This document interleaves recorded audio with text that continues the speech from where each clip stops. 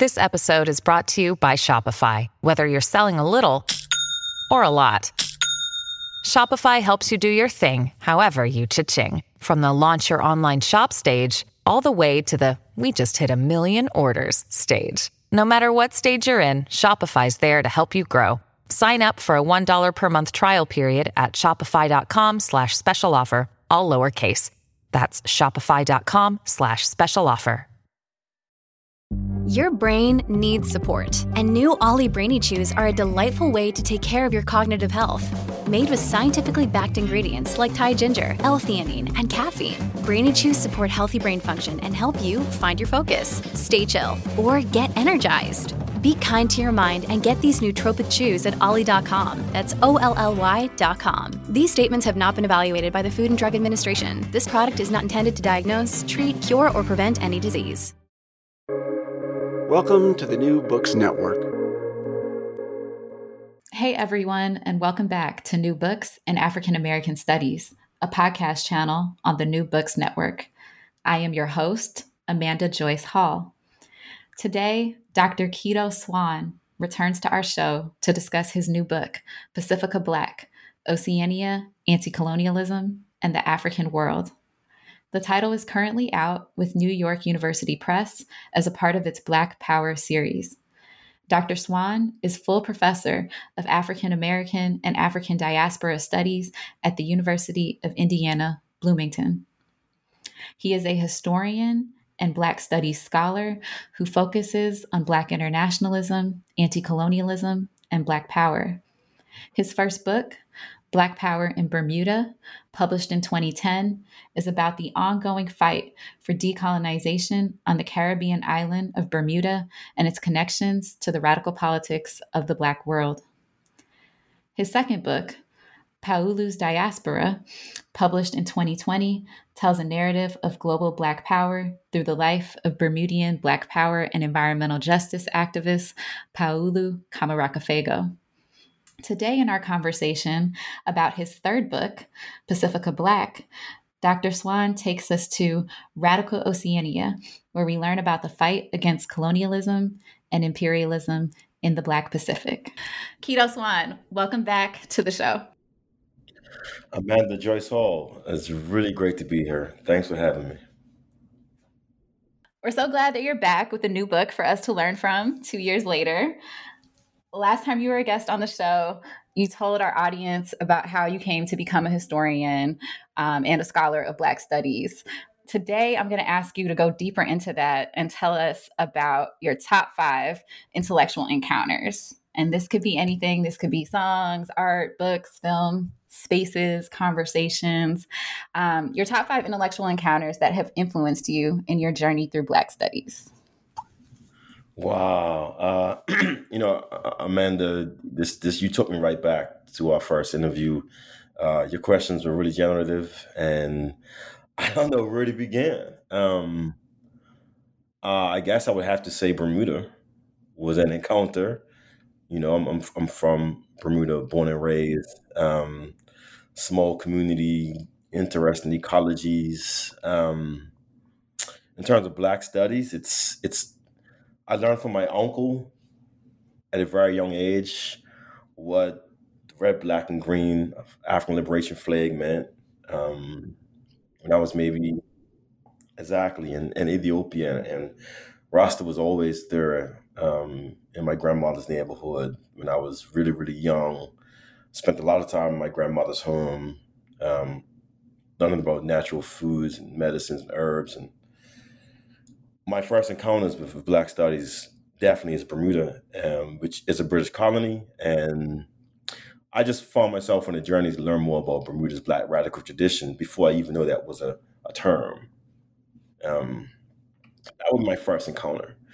And soundscapes of Bermuda from Gombe traditions that go back to Africa, masquerade dancing and drumming, our fights against slavery, people like Mary Prince, who escaped from slavery, Sally Bassett, who poisoned her masters. These are stories that I heard in oral tradition because Bermuda's colonial education structure didn't teach us about Black power. So I went to FAMU, which I would say, Florida A&M University, Shout out, fam. Tallahassee, Florida. I would say that was probably my second encounter, I guess. With Black Studies, it's a space where I studied computer science, but I spent a lot of time in like Black psychology department, reading books like Ikwe Amar, The Healers, and 2000 Seasons. I was just amazed in the space of African culture, spirituality, in a really agricultural rural society. It's where I met so many different kinds of Black folks. I mean, I came to the U.S. knowing there was a Black world outside of the United States, but my world was very much, Caribbean, Bermuda, Jamaica, Barbados, St. Vincent, St. Kitts. I get to FAMU now. It's Haiti, it's Miami, it's California. It's just this amazing world of Black culture that I saw myself as a part of. Wow, encounters. Paulo Cameron Cafego, who my second book was about. I met him after I finished at FAMU. He encouraged me to think a lot about the connections between environmental justice, technology, sustainable development, and Black studies. And he was one of the first persons who really had intimate knowledge of a Black world in Oceania. And that was really important. Howard University, where I went to grad school, was an encounter. And not just Howard, but DC and Sankofa Bookstore on Georgia Avenue. I remember buying Sam Greenleaf's The Spooker Sat by the Door on VHS from Sankofa, meeting Haile Garima, trying to buy all the Black books I could find, places like Everyone's Place in Baltimore, meeting, communities of Ethiopians, Eritreans, Nigerians, Black foods. It was a lot. It was great to study at Howard, and I taught at Howard, as you know, for some time, and it was a amazing space where Black studies was not just something in the classroom, but it was a lived experience, and also with tensions. I got tested a lot, by folks on the street who had our own knowledges. I think it was a beautiful thing. I have so many proverbial statements that I learned. Cash in the bank, money in the ground. But that's a whole nother conversation. Um, John Horn was an encounter. He was an encounter. He still is an encounter. Um, like many of us, I'm sure you can attest to this as well. Horn really showed me the scope of studying the Black world internationally. I was African diaspora studies major, but Horn really showed me the methods and the process to study the Black world outside of the Atlantic. Well, great. Thank you so much for sharing those with us and walking us up to how you got to this point in your intellectual journey. So let's look at the most recent thing you have given us. How did you come to write Pacifica Black, and how did you land on this title? That's a great question. I was in Oceania conducting research on the second book, which, as mentioned, was about Paulo Cameron Cafego, and he was actively involved in Black power struggles in Australia, Vanuatu, and decolonization and Pan-Africanism in Oceania. And he spent a lot of time in Papua New Guinea working in the area of sustainable development, and also Fiji. So I was basically traveling to Oceania to, meet with his extended family members and learn about his experiences there to write this book about his global activities and global communities that he worked with.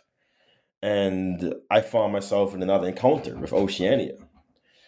I found myself at a community, I guess, on the west side of Fiji called First Landing.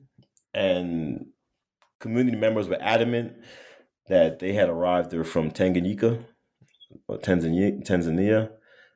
They called it First Landing because this is where we first landed from Africa. And I knew at that moment I wanted to think of that much further. For someone, born and raised in the Caribbean, I always saw myself as an island person, quote unquote. But being in Oceania really was helpful in understanding what island communities are. You know, in terms of the African world, we've been in the Caribbean maybe 500 years. You know, I'm thinking of Peter Tosh's 400 years, for example. You get to Oceania, and folks have been in this region for 4,000 years. You know, and beyond, right? So that's a different engagement. It's a space where the deities still live in the water. They still have names, as opposed to in the Caribbean context, and rightly so, we're thinking back to Africa. You know, we're bringing Oshun, we're bringing Shango, you know, we're bringing Obatala. In Oceania, deities like Tagara, the Havalera, shapeshifters, they still live in the regions. Those are some interesting encounters. So the last time you were here, I asked you about your research process, and you took us on this amazing journey through, a lot of it was through Oceania. But this time I want to ask you about your writing process. How did you approach the writing of this book? And it's writing that kind of required that you learn and blend numerous historiographies, that you manage multiple national histories, that you juggle the simultaneity of events and movements, that you map travels and border crossings against the background of myriad happenings that are happening in the Black world. So tell us about that task and the types of writing vibes that got you through. Wow. Well, as you know, in your own work on the global dynamics of the Black consciousness movement in South Africa and anti-apartheid, it's challenging to do, this kind of global work. And I think that's the Horn dynamic. Horn and other writers as well have showed us, how it can be done, but it doesn't mean it's easy. The research is difficult. I think what I've come to understand more about myself is that I'm playing music, I'm DJing, I'm building a sound system. Like literally, when I write, I'm juggling music. I'm building up my sound system, and so, like for me, my primary sources, if I'm thinking of a reggae sound system and a clash, those are my dub plates. My biggest sources, my most precious sources. I don't play that tune all the time. But when I want to juggle a tune and build up a vibe off the same rhythms, that's when I'm engaging, secondary literature that puts me in a community of other writers. So I kind of looked at my work as, I've come to see my work as being part of a broader studio that connects Black power in Bermuda to Paulu's diaspora to Pacifica Black. When I write, titles matter a lot to me. And so you asked me about, Pacifica Black. Pacifica Black is based upon Vanuatu's creolized national language, Bislama. So Pacifica is a version of saying Pacific in Vanuatu. And so that's where that came from. But when I write, titles are like my scaffolding. Like I have titles that the world won't see. But it gets through the process. I think we talked about this as well. For Paulu's diaspora, I found myself doing what I call the Anansi rhythm, where I tell different layered stories when I write. When I write, I'm always trying to map where I was at and what I was doing when I was writing or when I was researching, but the readers won't always know. But it's like this hidden script behind the scene that I find interesting. And for me, writing, I feel like Black Power in Bermuda felt like work. Not so much work, but I was on a mission. And I still think I'm on a mission with my work, but it's actually really enriching for me now. And I didn't always feel like that when I first started to write. Wow, I don't know if that answers the question, but yeah, it's a fragment of it. I want to do risky work. I want to do risky work. Like that's what I really want to do. If you think of risky like Popcorn and DeVito, I want to do risky work. I want to do unruly work. I want to challenge myself first and foremost. I want to challenge readers. And I like to write on the boundaries of insurgency and stay in those spaces. That's what drives me as a writer. Beautiful, beautiful. So, are there any titles that you can share with us that didn't make it into Pacifica Black, but was a part of was a part of your structure, was a part of your scaffolding? Can I cuss in this format? Yeah, Probably if you're trying to. I'm sorry. The audio went off for a second. I didn't catch what you said. I just said you're the one who was just talking about being unruly. So, oh wow. Maybe offline. Maybe offline. This might be a family show, but let's just say. Okay, here's an acceptable version. Every law is illegal was a title on the page for a lot. Every law is illegal. It didn't make the book, but I think it might make another one. Sometimes, when you sit down and write, your mindset is somewhere else and you want to dust that out. So what's on the top of the page? I want to, clear the space. One thing I've gotten better at, I'm still working on it, is, when you write about the dead, it's different than when you write about the living. It's different. Say more about that. What does that mean? These are the things that historians are told not to talk about. But, in a Black Studies world, this is it. Like sometimes, I feel like sometimes the folks I write about, they make the presence felt. And they send you on missions. They show you archives. They take up space. Paolo didn't want me to stop writing. And I had to negotiate with him. Like I kept finding more archives. And it was my great friend and phenomenal scholar of Black Studies, Eric Edwards, who encouraged me to wrap it up and leave something for someone else to write. So, when you write for the dead or those that passed away, you live with those ancestors, those deities, those voices.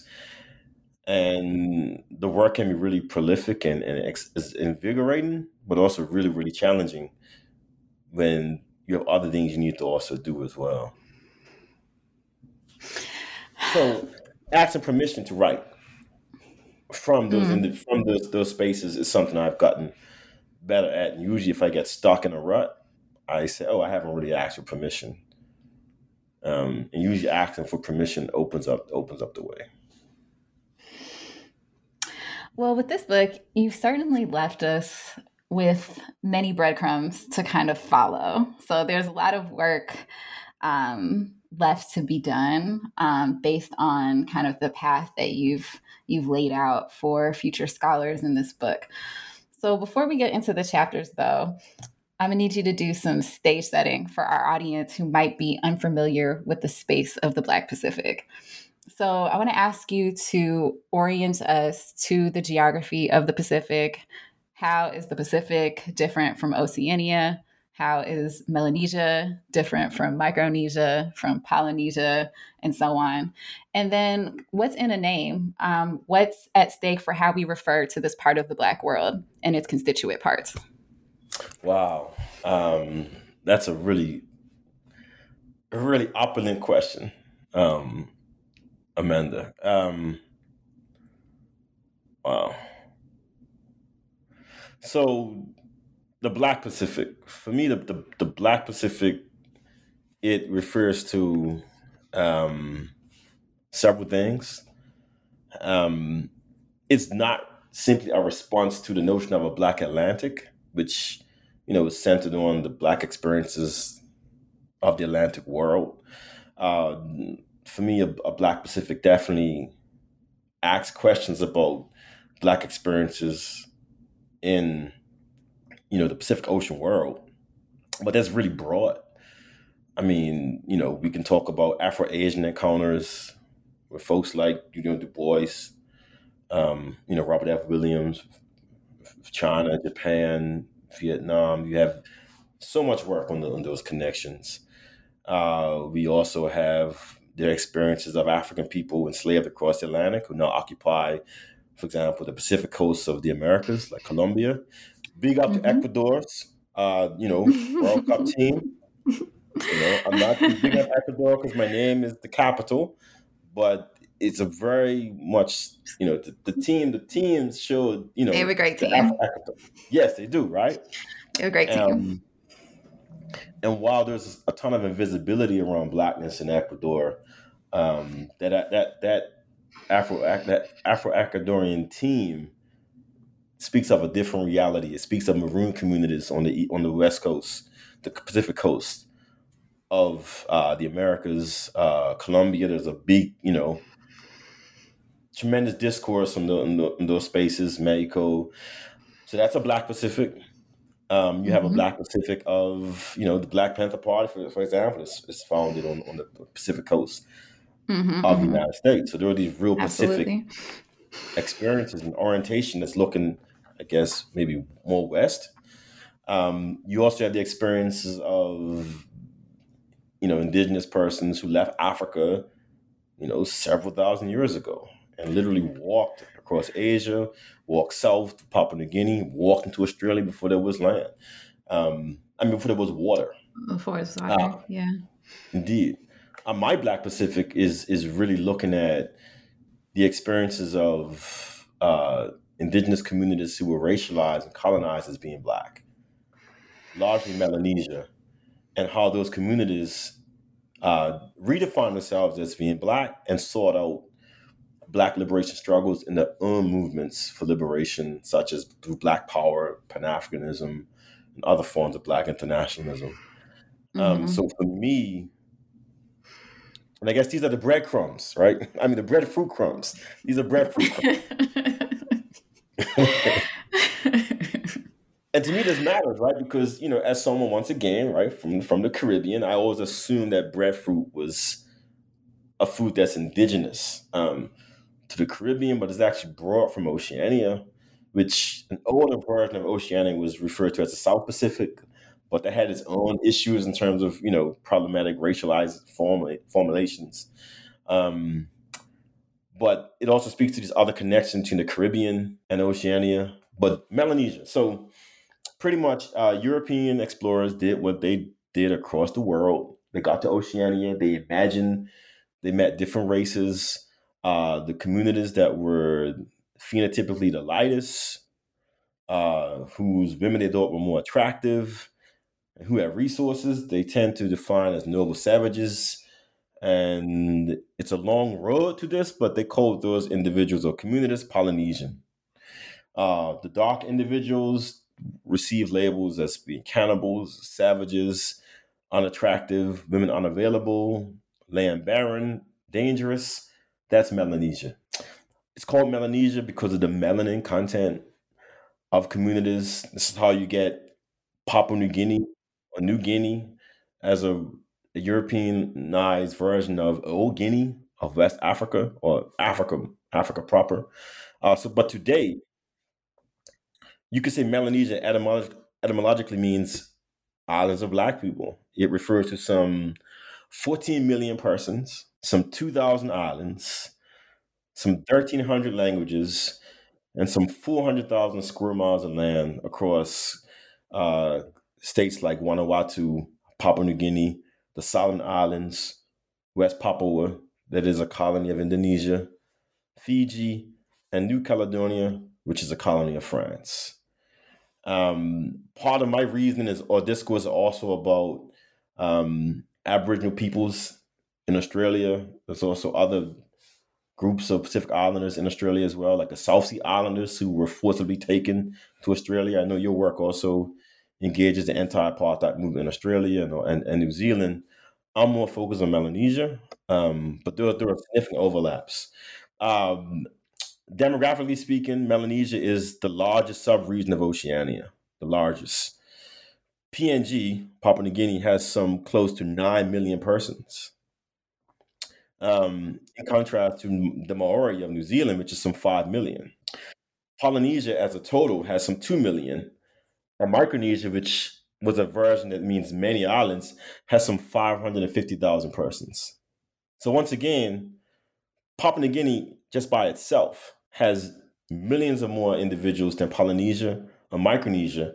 But yet, when we see representations of the region, like Disney films, the darker populations are marginalized. And so we still have this imagination of Polynesia central, Melanesia is marginal. But it's really exactly the opposite.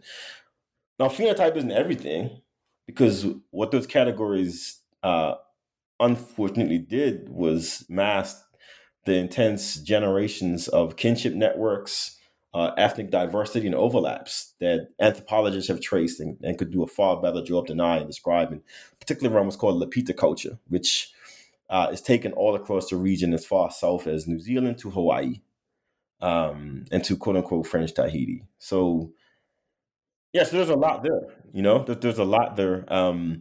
I guess my shortcut was looking specifically at Black movements that, without question, describe themselves as being Black, and sought Black relationships globally. That was my route through this massive space. And I certainly invite other scholars to join in.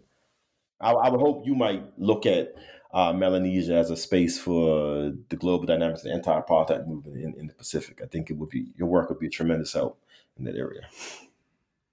Certainly, absolutely. I'm eager to do that. Okay, so let's jump into our chapters. You laid out a little bit of this just now, but in the first chapter, you conceptualize a white Pacific, and embedded in that is kind of like racializations, right? So tell us about this white Pacific, and then tell us about the Black Pacific and tell us about these two frameworks, the kind of like the history behind them, and why you found them useful for structuring the book. Well, the white Pacific is really a reference to Gerald Horne's book, White Pacific, which indeed,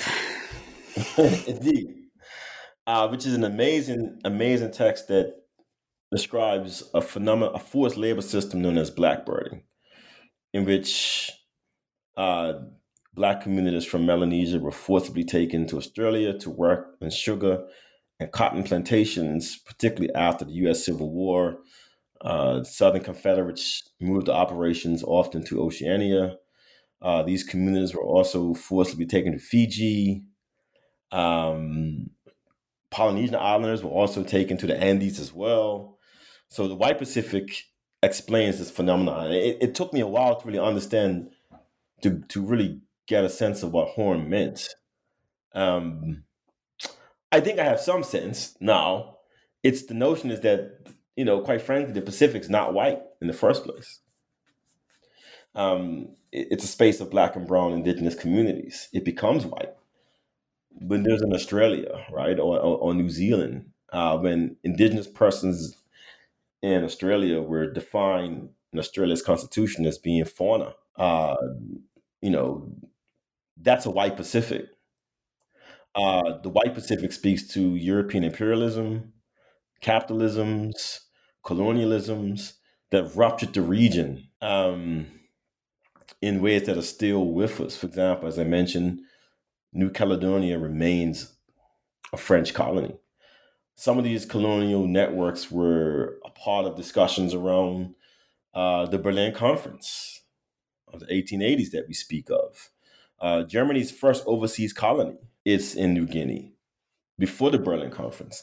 And so conversation that say, where France says, Britain, you can have the Suez Canal, but we want to keep New Caledonia, right? There are these Atlantic, Pacific, Indian Ocean overlaps. So for me, my Black Pacific is really a challenge to this white Pacific of imperialism. Like that's what's at stake for me. That's the point that for me, that's the importance of a Black Pacific. How can my work? How are these notions of Blackness used to fight against this white Pacific, as opposed to saying Black Pacific in contestation with Black Atlantic from an academic discourse? Now, clearly, I'm asking us to do more as academics, but the point of the Black Pacific for me, like that's the secondary part, is how does it challenge the Black Atlantic? The first part is, how does the Black Pacific challenge a white Pacific? And by Black Pacific, I also mean when we create spaces for Blackness of Oceania, we're also creating a Black Pacific, which could take place outside of Oceania. So when oceanic activists travel to the Americas, travel to Europe, travel to Africa, to creating Black Pacifics. So Black Pacific also has a political act around Blackness and not just a geographical region. That's what it means for me at this moment. It might mean something else if we have this interview the next time. No, I think that comes across for sure, that the Black Pacific is like embedded in traditions of resistance to the violence of the white Pacific, but also that it's something in the making. There's something ontological about it, especially like when people from the Black Pacific have encounters with people from other parts of the Black world. So let's move next to talk about Pacific Black Power, which is a major kind of like theme of this book. And how do you understand that Black power that's coming out of the Pacific in relation to other strains of Black power, such as ones that are coming out of the United States or the Caribbean or Black Europe or Southern Africa or anywhere else in the Black world? So in other words, what makes the politics of Black power in the Pacific distinct? Once again, it's a really rich question.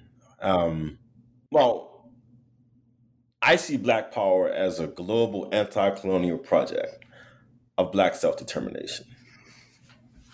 And love that definition. I love that definition.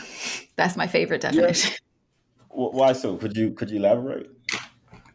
Well, because I think oftentimes that, at least in the U.S. context, like the anti-colonial, I mean, maybe this is less so recently, but I think like the kind of like anti-colonial imperative of Black power is understated in a lot of contexts. So, yeah. Yeah, I would agree. And for me, I think it's important to also think about why the generations of Black power chose to call the movements Black power. Like, chose those epistemologies, chose those symbols, chose those labels. They meant specific things, but usually they're centered on some form of Black self-determination. And writing about Black power in Bermuda was really, really helpful because the mainstream master narrative, shouted Black power didn't have an impact in the island. There was no Black power movement. And so not being able to read a ton of literature about Black power in Oceania didn't frustrate me to not look. I was used to finding rich content in spaces that Babylon said there's no Zion there. Then you look and there it is. So at the same time, I think to do the work really well, we have to try to find out what Black power meant on its own terms. So in Oceania, it's not an even movement. For example, Black power in Australia meant a lot of things. There was definitely a question around land. Land rights was a major component of Black power. It's a fight against genocide.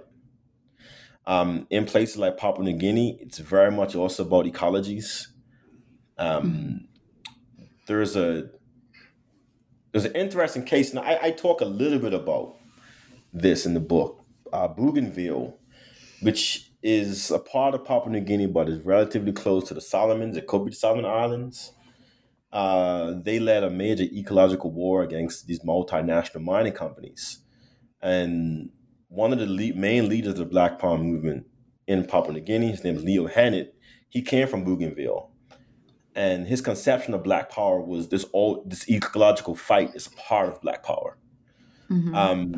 In Oceania, there's overlaps between the Black Power movement and the anti-nuclear or the nuclear-free Pacific independent movement is there.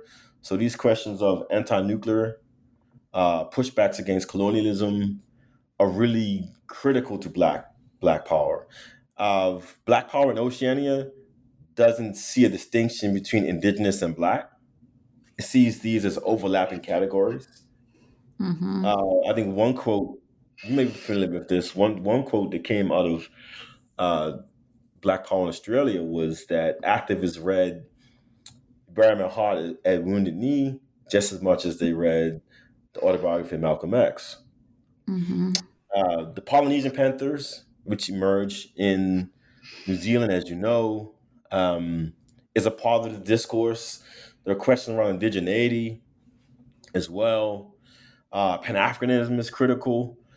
And in spaces like Vanuatu, in its fight against British colonialism, Black power was at the forefront of the movement. This also caused us to change how we bookend Black power. Of These course. are late 1970s, 1980s conversations that are also taking place. When we think about, what we think of the era of colonialism, the 70s and 80s are really critical to understanding Black power and political politics in Oceania, which was not so different from Bermuda, right, which remains a British colony, but maybe how we remember, other islands and spaces like the U.S. as well. Mm-hmm, mm-hmm. So the first site that you take us to in Oceania is West Papua. And some listeners might not be familiar with your 2018 Radical History Review article that's called Blinded by Bandung. And that's a quote, so you should tell us who that's from. So people might not be familiar with that or the struggle of the West Papuans against Indonesian imperialism. So tell us about the struggle, the staying power of that struggle, how West Papuans sought to internationalize it, how they were received globally, and what this struggle reveals about the Black Pacific. Yeah, I mean, that's West Papua is so critical.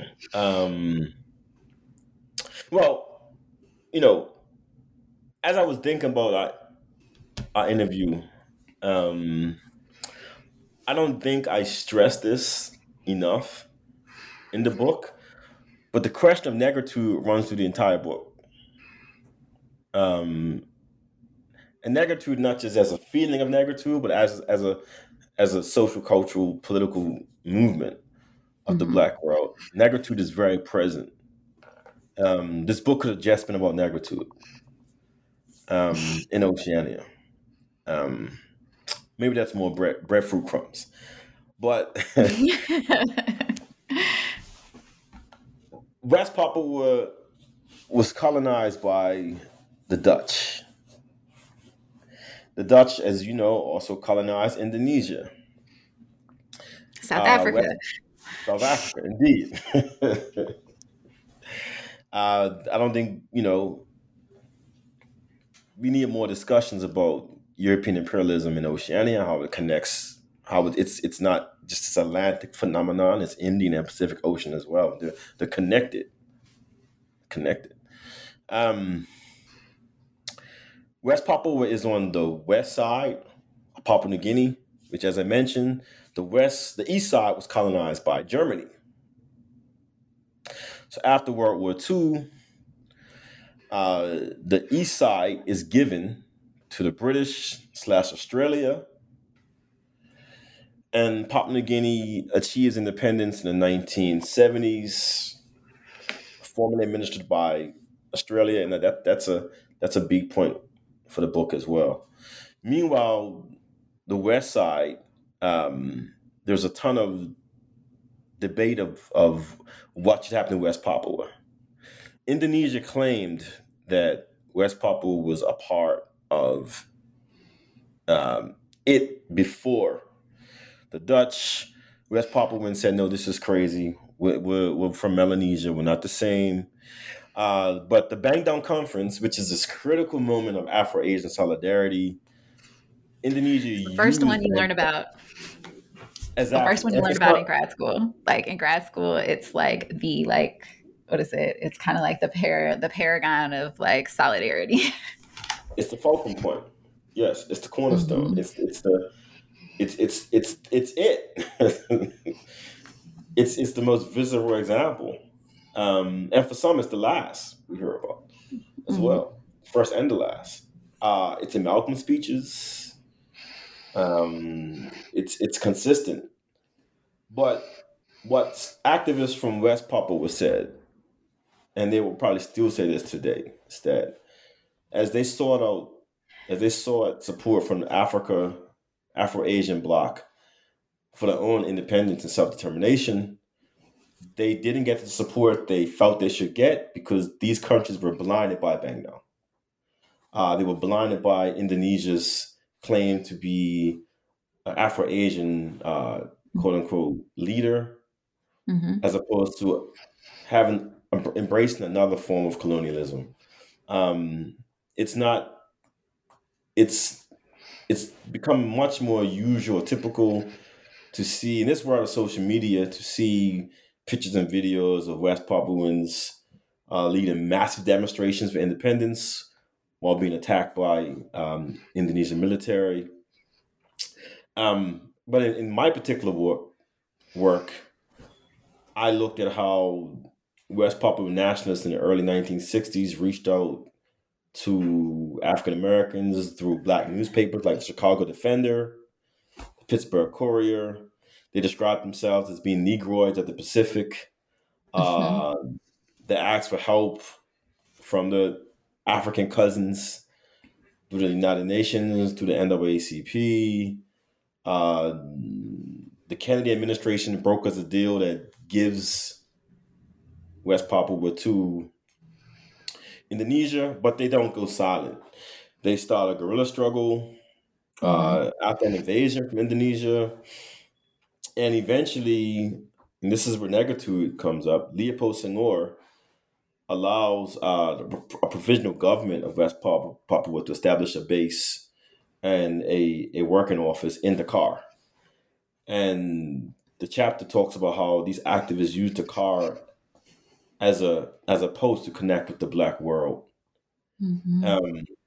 So while Senghor is not, typically seen as being the most quote unquote radical one of negritude, he actively gives support to West Papua, and that struggle is still going on. But this also points to what's at stake, right? Because one of my questions was, if we look at the Black world from the perspective of the Pacific, does it change or challenge some of our notions of Black internationalism? And it does raise questions about Bang Nao. It doesn't. I don't think it destroys the necessity and significance of Afro-Asian solidarity, but it does raise questions about Bang Nao. Yeah, it also raises questions about kind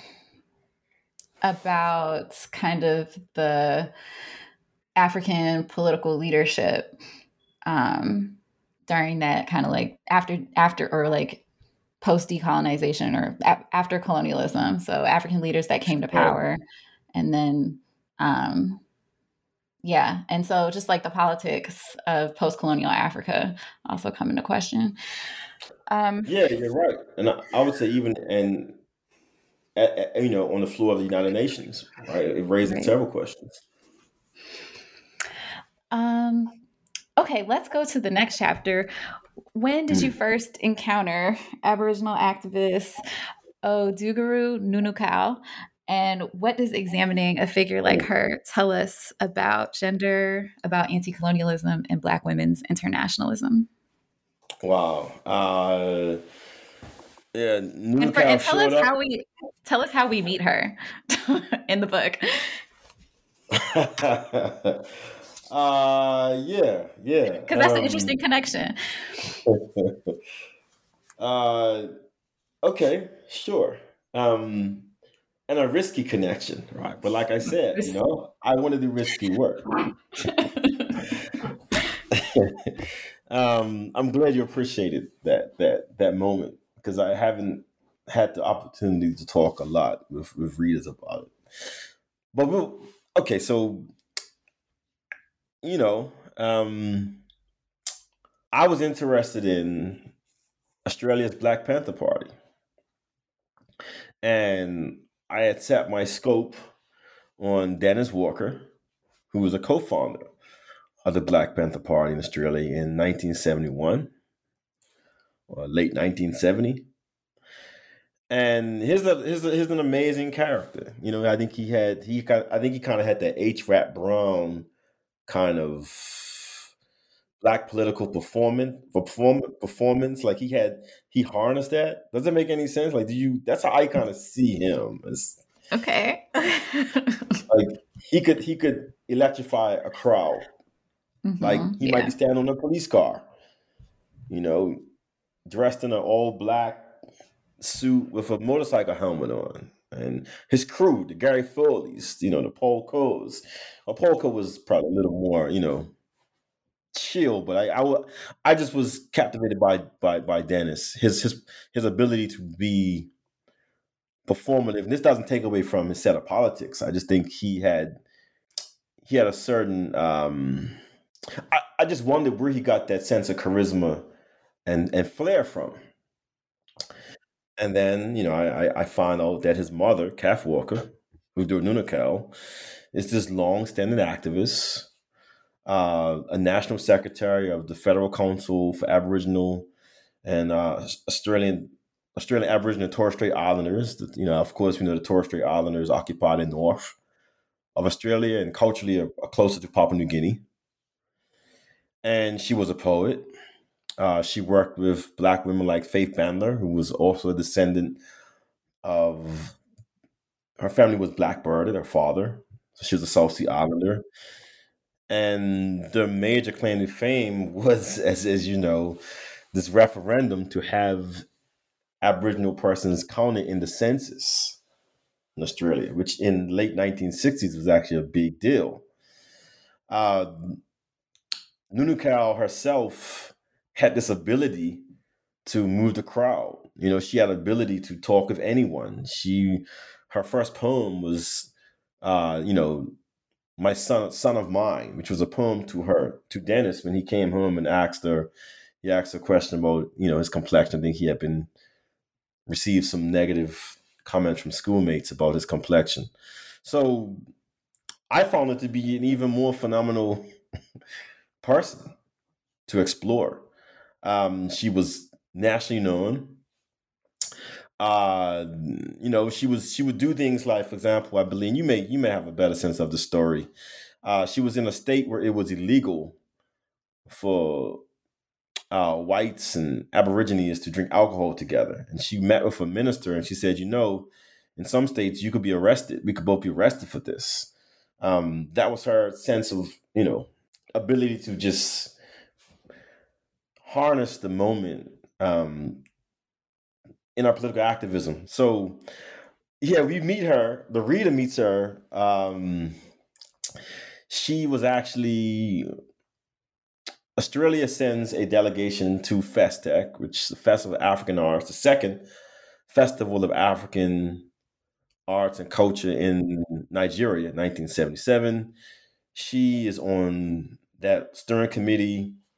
On her way back from a pre-Festec meeting, her plane is hijacked in Dubai by a group of Palestinian Fedayeen or guerrilla leaders. She's awoken with a rifle in front of her in her face, and she's asked, "Is she Indian?" And she says, "No, I'm Australian Aborigine. I know your struggle, but it's not going to work. You should join Festec." And I was just blown by that. Like, you know, at gunpoint, she actually builds community with these hijackers / freedom fighters. She writes an amazing poem called To Yusef, My Son, which was about the leader of this group. And she described how he started as a doctor. So she has, you know, this ordeal goes for a few days, at least, well, over a day. But she was able to hold space. She's already a veteran organizer. Her space around, gender. She saw Yusef as her own son. She didn't denounce him. She said he should be home holding a woman instead of holding a rifle. She described his complexion as being attractive, and she never denounces. She never denounces this group.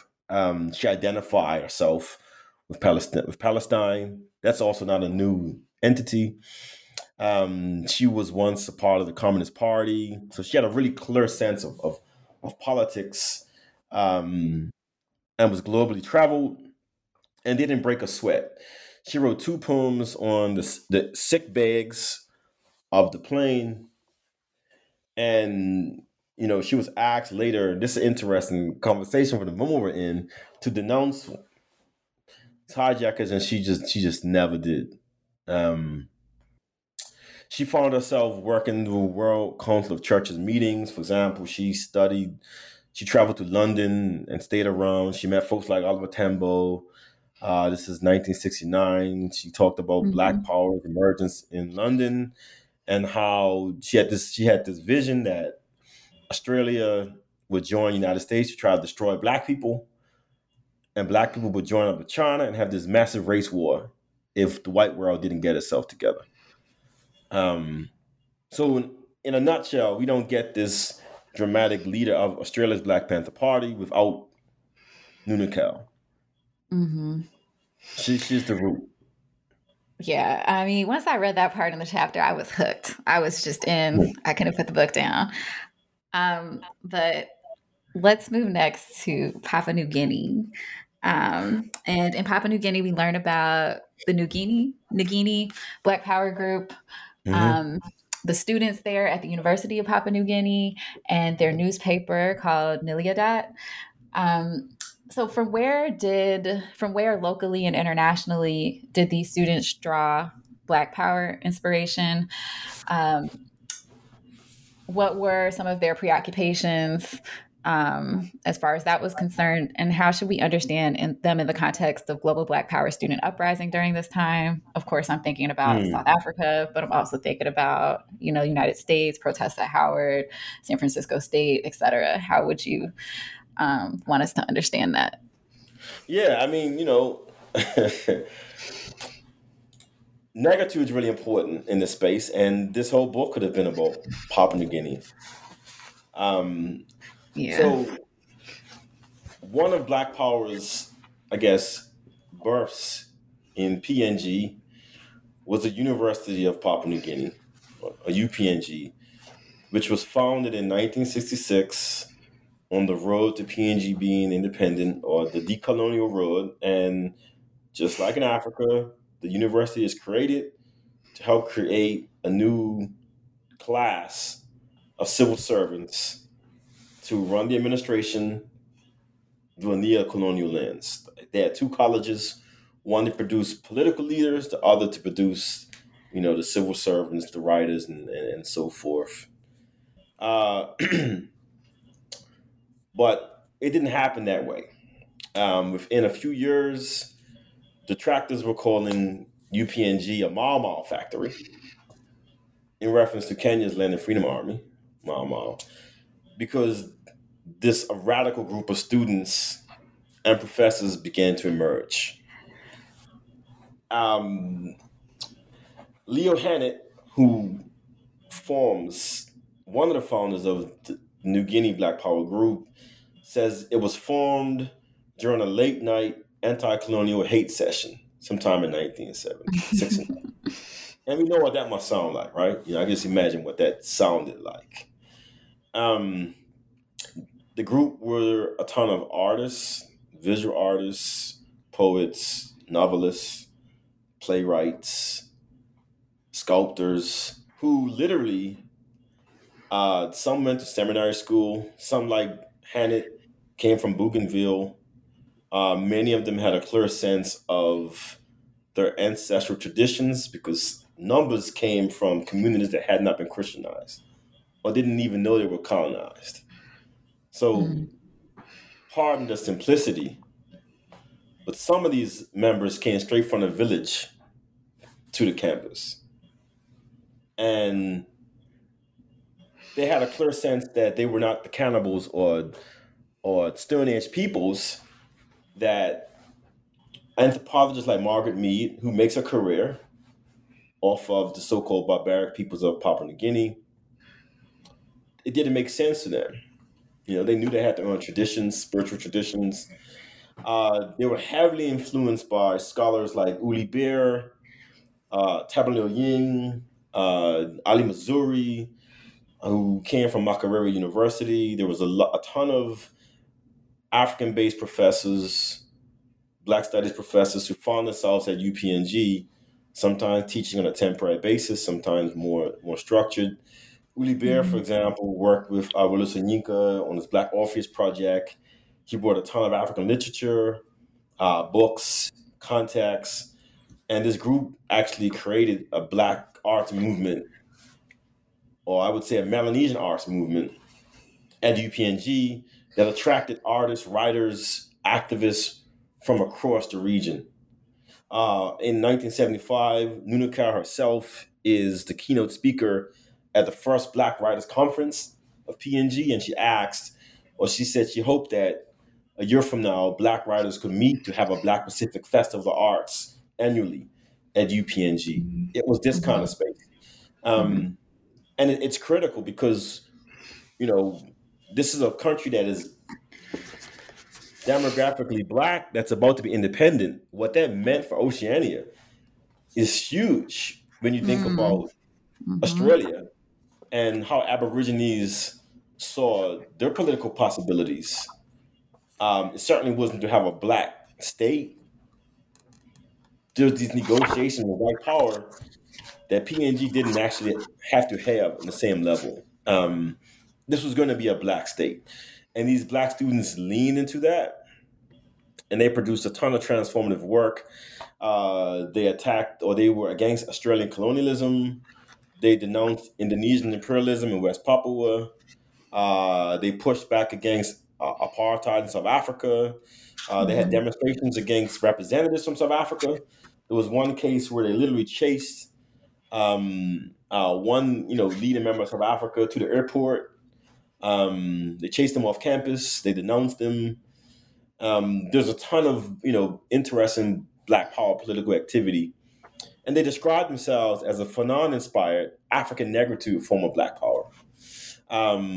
Sort of tapping into the Reed and Stokely Carmichael's Black Power, the Reed and Nkrumah, King. And I think for me, PNG is probably the most important space for understanding what a Black Pacific means. They really retransformed what Melanesia meant. They transformed Melanesia from being a negative codifier of barbarism into a powerful vision of Black internationalism. They did that. The choice to go to FESTEC as well, as a state-sponsored, mission, was also defining themselves as a Black state. And there's much more I could have wrote about Papua New Guinea. There's much more. Those breadfruit comes. Well, you did. You wrote another chapter on it. So we see this kind of like student movement, intellectual movement happening in chapter 4, and then in chapter 5. You make the argument that Papua New Guinea becomes this kind of crucial node. And then we see it kind of like amplified through art and culture. So let me just ask you about that. What is the significance of art? And I don't know, I guess like artistic production to the way that Papua New Guinea is able to be elevated? Because the way that you're talking about Papua New Guinea now, I kind of think of like, okay, is this the Black Star? Is this like Ghana? Right. But in the 1970s, but is this like how people saw Ghana in the 1950s? Is that a comparison that you would make? And then how is art factoring into the consolidation of Melanesian identity in Papua New Guinea as it's becoming this kind of like central node of the Black Pacific? Yeah, art is really, really huge. This is the argument, at least that the New Guinea Black Power Group is making is that we have to challenge mental colonialism. Because we're about to be independent, but if we don't redefine our culture as something we should be proud of, like that should be our work. Like we've already won this war. We're going to be an independent country. So what do we do? What's the lessons of Africa? How do we avoid some of those pitfalls? This is being driven by students and faculty members from across the region and the global south. For example, Paulo Freire is repeatedly in Oceania. UPNG gives a home for countries like Vanuatu, which is at the time is New Hebrides, and colonized by the French and the British. A ton of students from UPNG a ton of students from Vanuatu study at UPNG. These students are making connections with other Pacific Islanders, and they're building political relationships. The French, for example, were really concerned that students at UPNG were learning from leftist professors. There are a ton of anxiety around what this might mean for the remaining colonies. UPNG the government was experimenting with Tanzania's form of socialism as well, different systems of village development. In other words, they were trying not to go a neat colonial route. Like there's this interesting moment when Papua New Guinea goes independent. They're trying to go a different road. And the university actively hosted these annual conferences called these Wagani seminars on different elements of Melanesia. So economics, politics, environment, land, laws, the ecologies, family, culture. And scholars are coming from all across Oceania and actively grappling with what it means to be Melanesia, and then they're going back to their spaces. Meanwhile, and I really want to just press this point again. If you look at Time magazines or Life magazine, in the same moment, Papua New Guinea is being defined as a stern age land before time.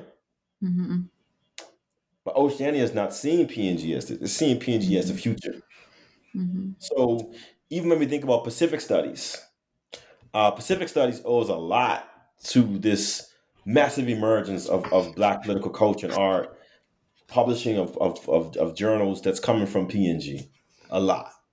And the early icons of Pacific Studies, I have an understanding of that. Epeli Hofa, for example, he lived and studied UPNG as well as Trinidad. So I think there's a lot more work that needs to be done. And once again, for PNG to say, we're going to send an official delegation to FASTAC, like we're going to identify ourselves as being Black, is radically different than what Australia does. Australia says, we have some Negroes, let's send some Aborigines. But this doesn't mean Australia is Black and Indigenous. PNG is saying we're Black and Indigenous and you can't forget us. We're on the world stage. And while I'm not so big on modernity, I think it offered a vision of Black modernity as a future Blackness. This is also a reason why Papua New Guinea's flag ends up on Bob Marley's album cover on Survival as the only Pan-African country. There's this visibility that PNG is occupying as a Black state in Oceania that we've troublingly forgot for a ton of reasons. Which is how the book opens, with Robert Nesta Marley and the PNG flag on Survival. Yeah. Okay, let's stick with that. Let's stick with FESTEC, 1977 in Lagos. So you always have to have a conference in your books. Last time it was Six Pack. This time it's FESTEC. But it was actually great to read about FESTEC because in my readings, outside of Jonathan Fenderson's book, I think it needs to be engaged more by scholars. So so like tell us about this festival and kind of what purpose it served for activists from Oceania. What did they bring to that conference and share with others, and what did they carry back with them from the conference? Yeah. So, yeah, as you know, one of my conference, excuse me, I guess methods is we can't always understand a major national conference or international conference by the days of the actual event. Um, for example, Bermuda's Black Power Conference '69 is massive. It's surveilled by the British and Canadian governments. It required a ton of organizing. It takes months before the Congress of African Peoples initially starts as a Black Power conference in Barbados. There's sabotage. So we're talking over a year organizing. Six Pack, which I love to talk about, as you know. Um, emerges from this Bermuda conference in '69 and takes years of organizing. So when we don't examine the build up to the conference, we miss the political potential. We miss some of the mishaps. We miss some of the networks that are being created if we're just going to look at conference speeches that took place the day of or the day of.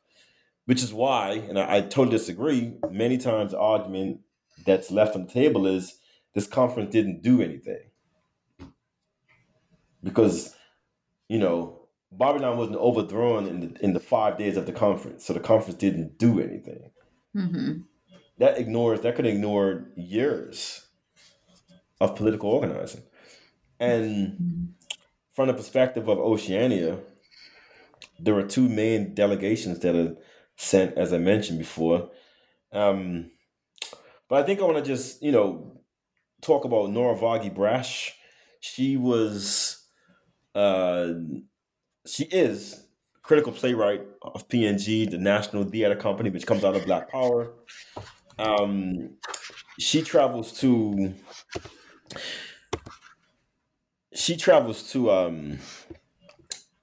Festec, and I had the opportunity to interview her. One of her most critical works was a satirical play called Which Way Big Man, which was a critique of PNG's transition from colonialism to independence. It made fun of corrupt politicians, male leaders who, exploited other communities. She worked with folks from the Black Power, New Guinea Black Power group. And she also worked with a ton of other oceanic icons like Albert Wendt, Chinua Achebe, for example, Marjorie Kakum from the Cook Islands. She's a huge figure in the political cultural world of Oceania. She found a time in Nigeria to be a highlight. She spent a lot of time in Festec Village. One of the moments that I was particularly excited by was she met Fela. Fela Kuti, pioneer of Afrobeat. Fela also was an encounter for me at Howard. She had created a poem called Underground Scuffle for audience that included Stevie Wonder. During the poem, she denounced the National Front protests in Islington, Britain. So she had a sense of white supremacy's global dynamics. She called for the British to be sent back to England. One quote was, "Lead the Indians to powwow, send the Paykas packing from Oratoria, return the convicts from Australia, let the Abos dance in Corroboree, stop apartheid, dismiss the whites from Azania." That was my favorite part. You know it. That. You did, shout out. It's in the literature. Let Mother England sink under the weight of an offspring of the empire repatriated. This prompted Stevie Wonder to send a call for her the next day. They talked about PNG. This gives us another lane. For me, yes, you're right? This was the breadfruit crumb. I would love to know what Stevie thought of this encounter. She met with Miriam Makeba. She spent time at Fela's shrine. She's discussed with activists from South Africa, Soweto, Biko. And on the flight back, she ends up in Ethiopia. Jessamine the Derg was really emerging. So she had that experience as well. So, if we just think about Festec and also from the perspective of an Atlantic discourse, we miss these other transformative moments.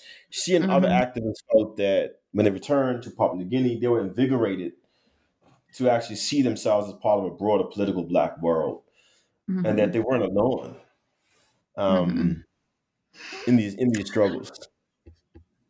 Yeah, I think my other favorite thing about her is the way that she Mm. talks about the Coca-Cola Corporation. And Yes. she's really like highlighting corporate imperialism as being an issue, well, specifically in South Africa and in Soweto.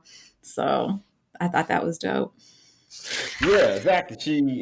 If I may, you know, she remembered the moment when one of her friends from Soweto gave a kid who was selling Coca-Cola. She gave him a lecture about being a slave to the American Consumer Company. Mm-hmm. And the friend brought the kid's last drink. He had been trying to sell this for like 3 hours. And she told him to go home and sleep. She didn't drink the Coca-Cola. And she thought her mission was done. Brash turns around and sees the kid just ran around the corner and brought a whole crate more of drinks. And ironically, there was an issue of water. And Fela talks about fast tech in Unknown Soldier. Um, it's really a critique where he says what to do in Nigeria to do in South Africa. I think that song is slept on. And his analysis is slept on. But there was a water issue, and ironically, these visitors to Festec had to drink Starberry and Coca-Cola. And she said she was plagued by this incident, and saw this kid as being caught up in the rat race of survival, also owed to Marley in some way. But she took these lessons back with her.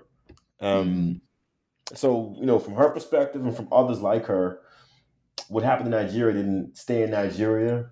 It also, was a lesson for the pitfalls of natural consciousness in PNG. That's phenomenal. Right. Well, you don't give us one conference. You actually give us, you give us a number of conferences, but let's go to the next conference that you give us, which is the one that takes place in Fiji in 1975, the Pacific Women's Conference. Why was this conference important? And how did the women who organized it understand anti-colonialism, ecological justice, and Black power as a type of feminist praxis? Yeah, I'm laughing at myself because there's actually 3 conferences in that year in Fiji. Well, one day you will theorize the significance of conferencing to Black power struggle, global anti-colonial Black power struggle. Well, see, I'm not trying to overemphasize the conference, but if we just take a more bird's eye view, it's really not about the conference. It's really not about the conference. The conferences reflect or they demonstrate imperialism. They demonstrate who can travel and who can't. Who can get a visa, who can't. The difficulty for organizers to get to Fiji. Fiji is one of the reasons why Fiji is important is that it's actually easier to get to than some of the other islands. Even when I traveled to Vanuatu, some years ago, it was really difficult to get to some of the outer islands. It wasn't easy at all. So if you take a few decades back, step to the 70s, 60s, travel itself was a challenge.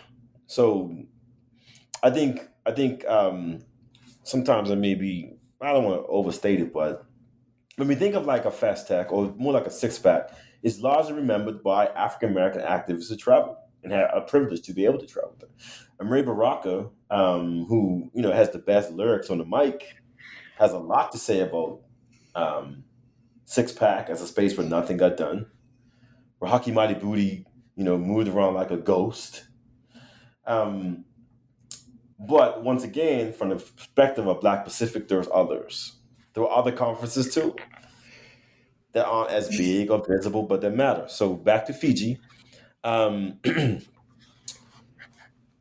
Fiji was transformative in terms of anti-colonialism, Black power as feminist practice.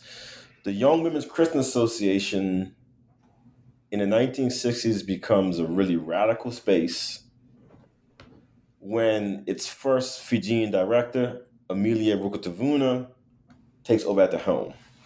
Rukatuvuna travels across the world through the World Council of Churches. She works with Black women from across the United States. She's in Africa. She's in Europe. She's building these international networks. And she's trying to build a radical space of political education for young indigenous women in Fiji. Two of her proteges, Vanessa Griffin and Claire Slater, become these amazing icons of radical thought and praxis in the region. They organized a Pacific Women's Conference, which was extremely critical. It brought Pacific women, they were argued for the first time from across so-called Polynesia, Melanesia, Australia, New Zealand, Micronesia, to talk about common issues. Those issues that came up were colonialism is a real phenomenon, that nuclear testing is having a really negative impact on all these indigenous communities, whether or not they were described as being from Melanesia or Micronesia. They denounced imperialism and colonialism in New Caledonia.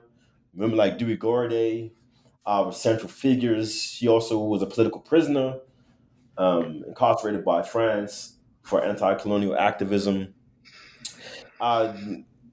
This all takes place around the University of the South Pacific, which is a satellite institution. Fiji's campus is based upon culture and arts. These women have a critical role in developing arts, often looking at the lens of UPNG as well. They helped organize the Nuclear Free Pacific Conference in Fiji that also took place in 1975. And by the end of that conference, indigenous women like Rukatuvuna had pushed the Nuclear Free Pacific Conference to be the Nuclear Free and Independent Pacific Conference. Mm-hmm. The argument was that nuclear testing was an issue in the region because they were colonized peoples. Mm-hmm. And to stop nuclear testing, it wasn't just a question of health, it's a question of politics. To stop nuclear testing, the region had to be independent because France is not dropping nuclear bombs or test nuclear bombs in Paris or the waters of Paris. It's doing so in its colonies like Tahiti. The U.S. dropped some, hundreds of bombs in Micronesia after World War II. Britain was also conducting nuclear testing in Australia. So the argument was for us to be healthy, we had to also be independent. Along the road, these women also became a hub for other political movements. They, for example, launched a really powerful newsletter known as Provide. It's based upon a Tongan War club. That for me as a scholar, in reading the pages of Provide, I was able to see these liberation struggles from across the region in one space. They would get information, up-to-date information about these liberation movements from these other countries, and then send out these newsletters as like a one united front about all these various struggles. And they were essential for me in trying to figure out this massive world of Black internationalism. That will be Vanessa and Claire. And they're still active in today's nuclear struggles. It's not over. It's still, these are still major issues. Mm-hmm. And many of these struggles are actually still active, correct? Indeed. Mm-hmm. Yeah. So in the next two chapters, we learn about the liberation struggle from colonialism in Kankakee. Tell us about this struggle, the militancy of its anti-colonialists, the militancy of its youth who appear on the cover page of a book, and the ways that they won the support of African nations, specifically Libya. So ultimately, what did the Kanak struggle symbolize for the Black world in the Pacific and beyond? Well, Amanda, I would admit, when I finished this book, I really took a step back and I really had to think about, when I wrote Black Power in Bermuda, I couldn't have wrote this book.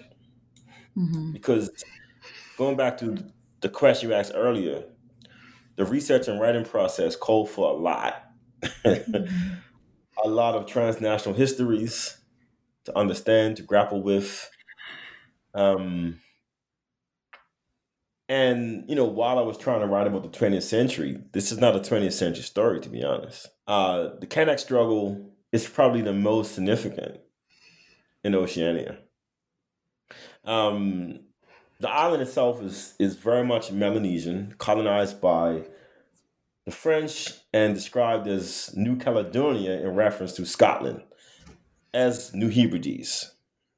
The French quickly discovered there was nickel. New Caledonia becomes one of the world's largest producers of nickel, particularly when the Panama Canal is built. They took the Kanak land, just like what Australia did in establishing the penal colony. The French sent prisoners there and, gave them land. They also sent,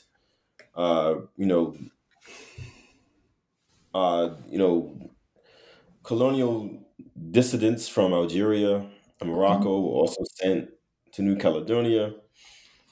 In 1878, there's a massive protest by a chief named Atai who fights against the French. And in this uprising, he kills a French general. And I think you know how this works. This became a really visible symbolic strike against imperialism that rallied the entire region. It's just like, when I saw Ghana victory, I went off. I went to class, had my Ghana flag, time to represent.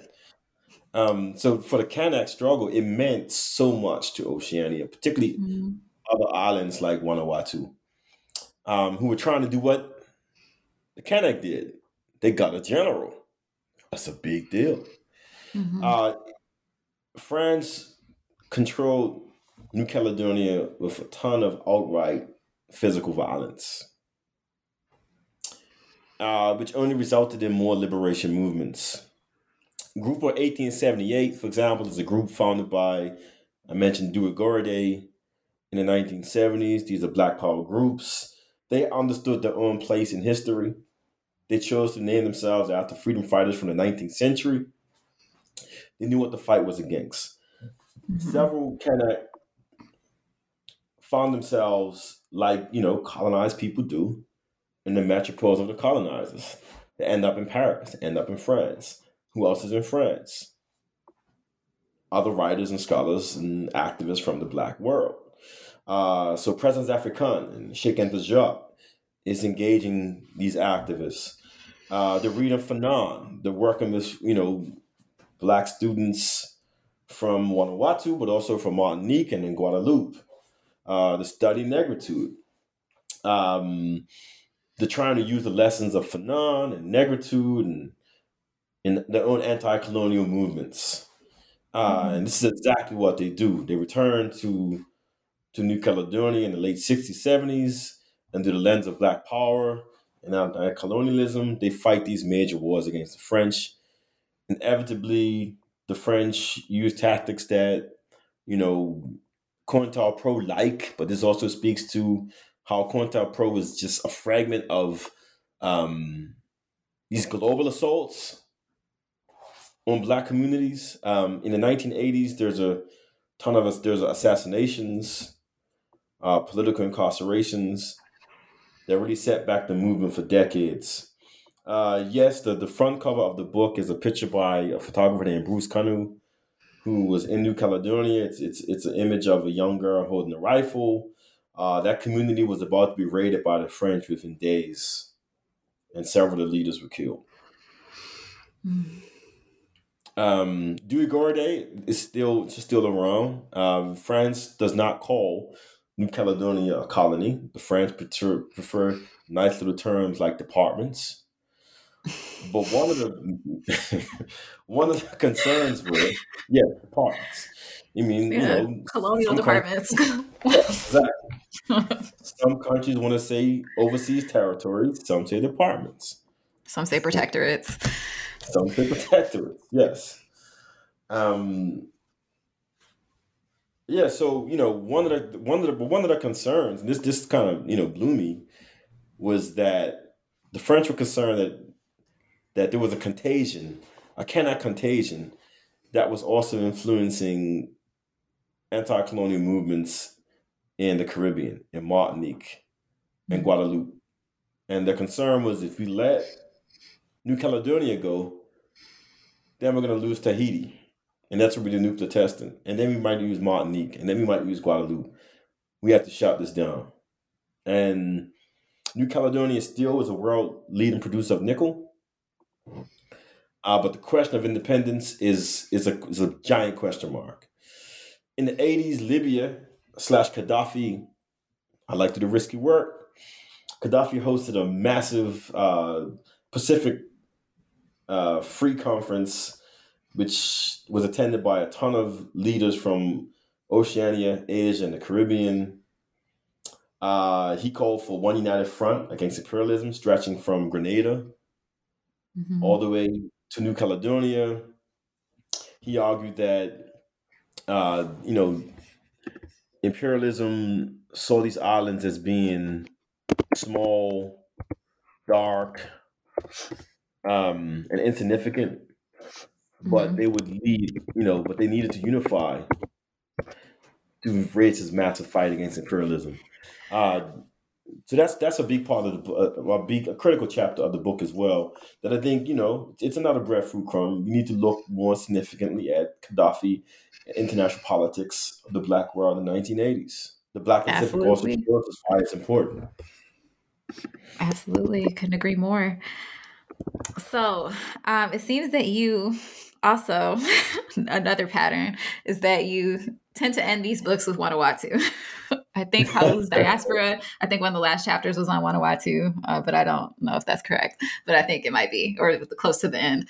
And this book, this book, the last chapter is in Vanuatu. So Vanuatu gains independence in 1980, right?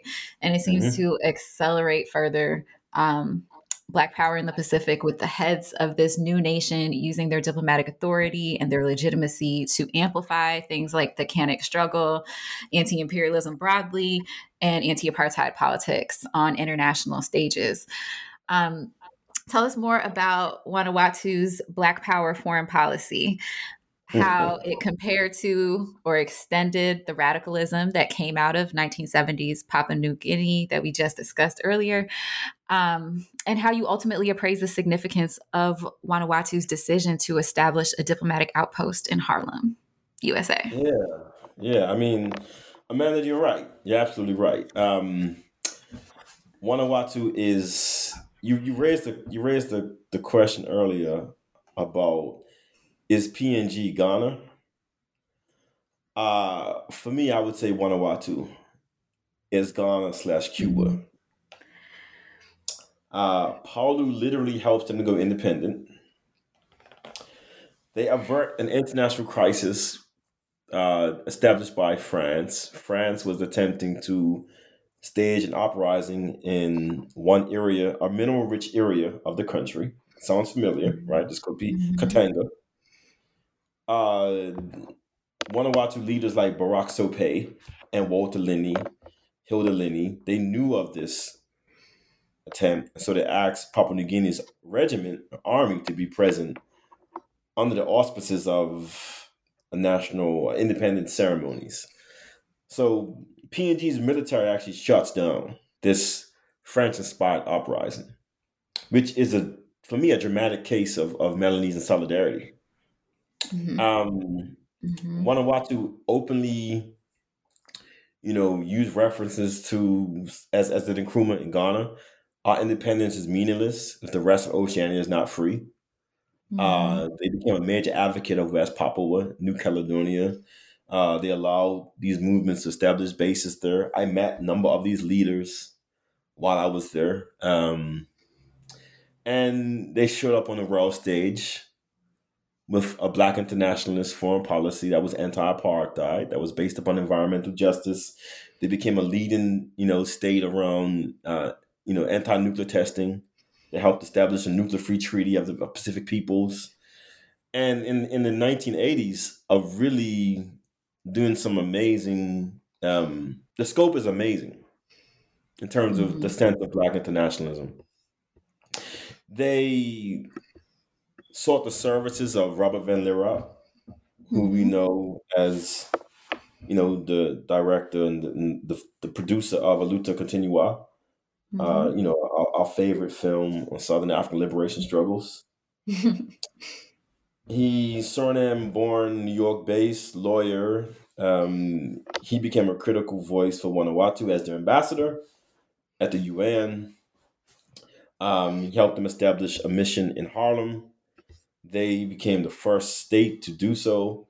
They intentionally sought to be in Harlem as well because they wanted to connect with, the Black world. They saw Harlem as a site of Black internationalism. And what this also means is that because Vanuatu and the party, well, the Vanuatu Party, what's the name of the party, had such this lens around liberation, the archive is an archive of Black liberation and global South freedom struggles. I would love to know, what kind of materials you could find on the anti-apartheid movement in Vanuatu's National Archives. When we talk about archives as colonial projects, much that is true. Vanuatu has built a revolutionary archive that I found was totally fruitful. Totally fruitful. Bradford Also, comes. yes, Bradford. When the French, and I end with this, when the French were kicked out, they accidentally left behind some 70 boxes of surveillance documents Oh, okay. that the archive was able to snatch and made available. So it's an amazing resource and a wonderful country. One of my most favorite places to be in. Vibes. Vanuatu is vibes. And cyclones and rising sea levels as well. That's the other challenge dynamic. And solar power. It's a really interesting space.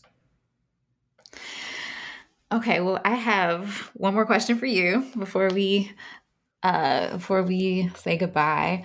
The last time you were here, you promised us a reggae book that you've referenced numerous times throughout this interview. So how's that going? What specifically are you working on in that reggae book right now? Are we going to get it by 2024? Will we see you back in 2 years to talk about the reggae book? And what else are you working on? Wow, that's a charge. So I'm on a 2-year routine. Okay. You set the schedule. So that's 25. No, 20, Nah, you said 20 the it's really 24. Wow, it's 20. Okay, it's December 24. Wow. Yes. Okay, that's doable. The book is going well. Vibes. The book for now, the title is Born as a Sufferer. Something like Dancehall and the Insurgent, Global 1990s. I'm writing about Black internationalism through reggae, dancehall sound systems in what I call the Global 90s, which speaks to a Black internationalism of an era of the 90s that for me stretches back into the 80s and into the 2000s. So the first chapter is on Walter Rodney and reggae dancehall soundscapes and sound systems, how they memorialized Rodney. It's about martyrdom. Another chapter that I'm wrapped up is about Grenada Revolution and Maurice Bishop and how music, documented that struggle. And right now I'm writing about Dennis Brown and the political significance of his music.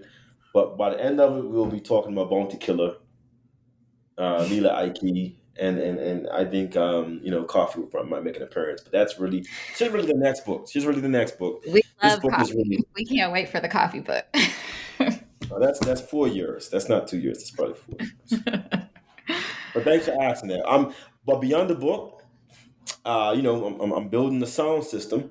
I'm really actively trying to do I'm taking my actual method that informed my writing, and I'm actually just going to I'm building the sound system. My house DJ More Time, big up to More Time. but I'm actively looking for more MCs and DJs. So that's an open invitation to you if you want to join.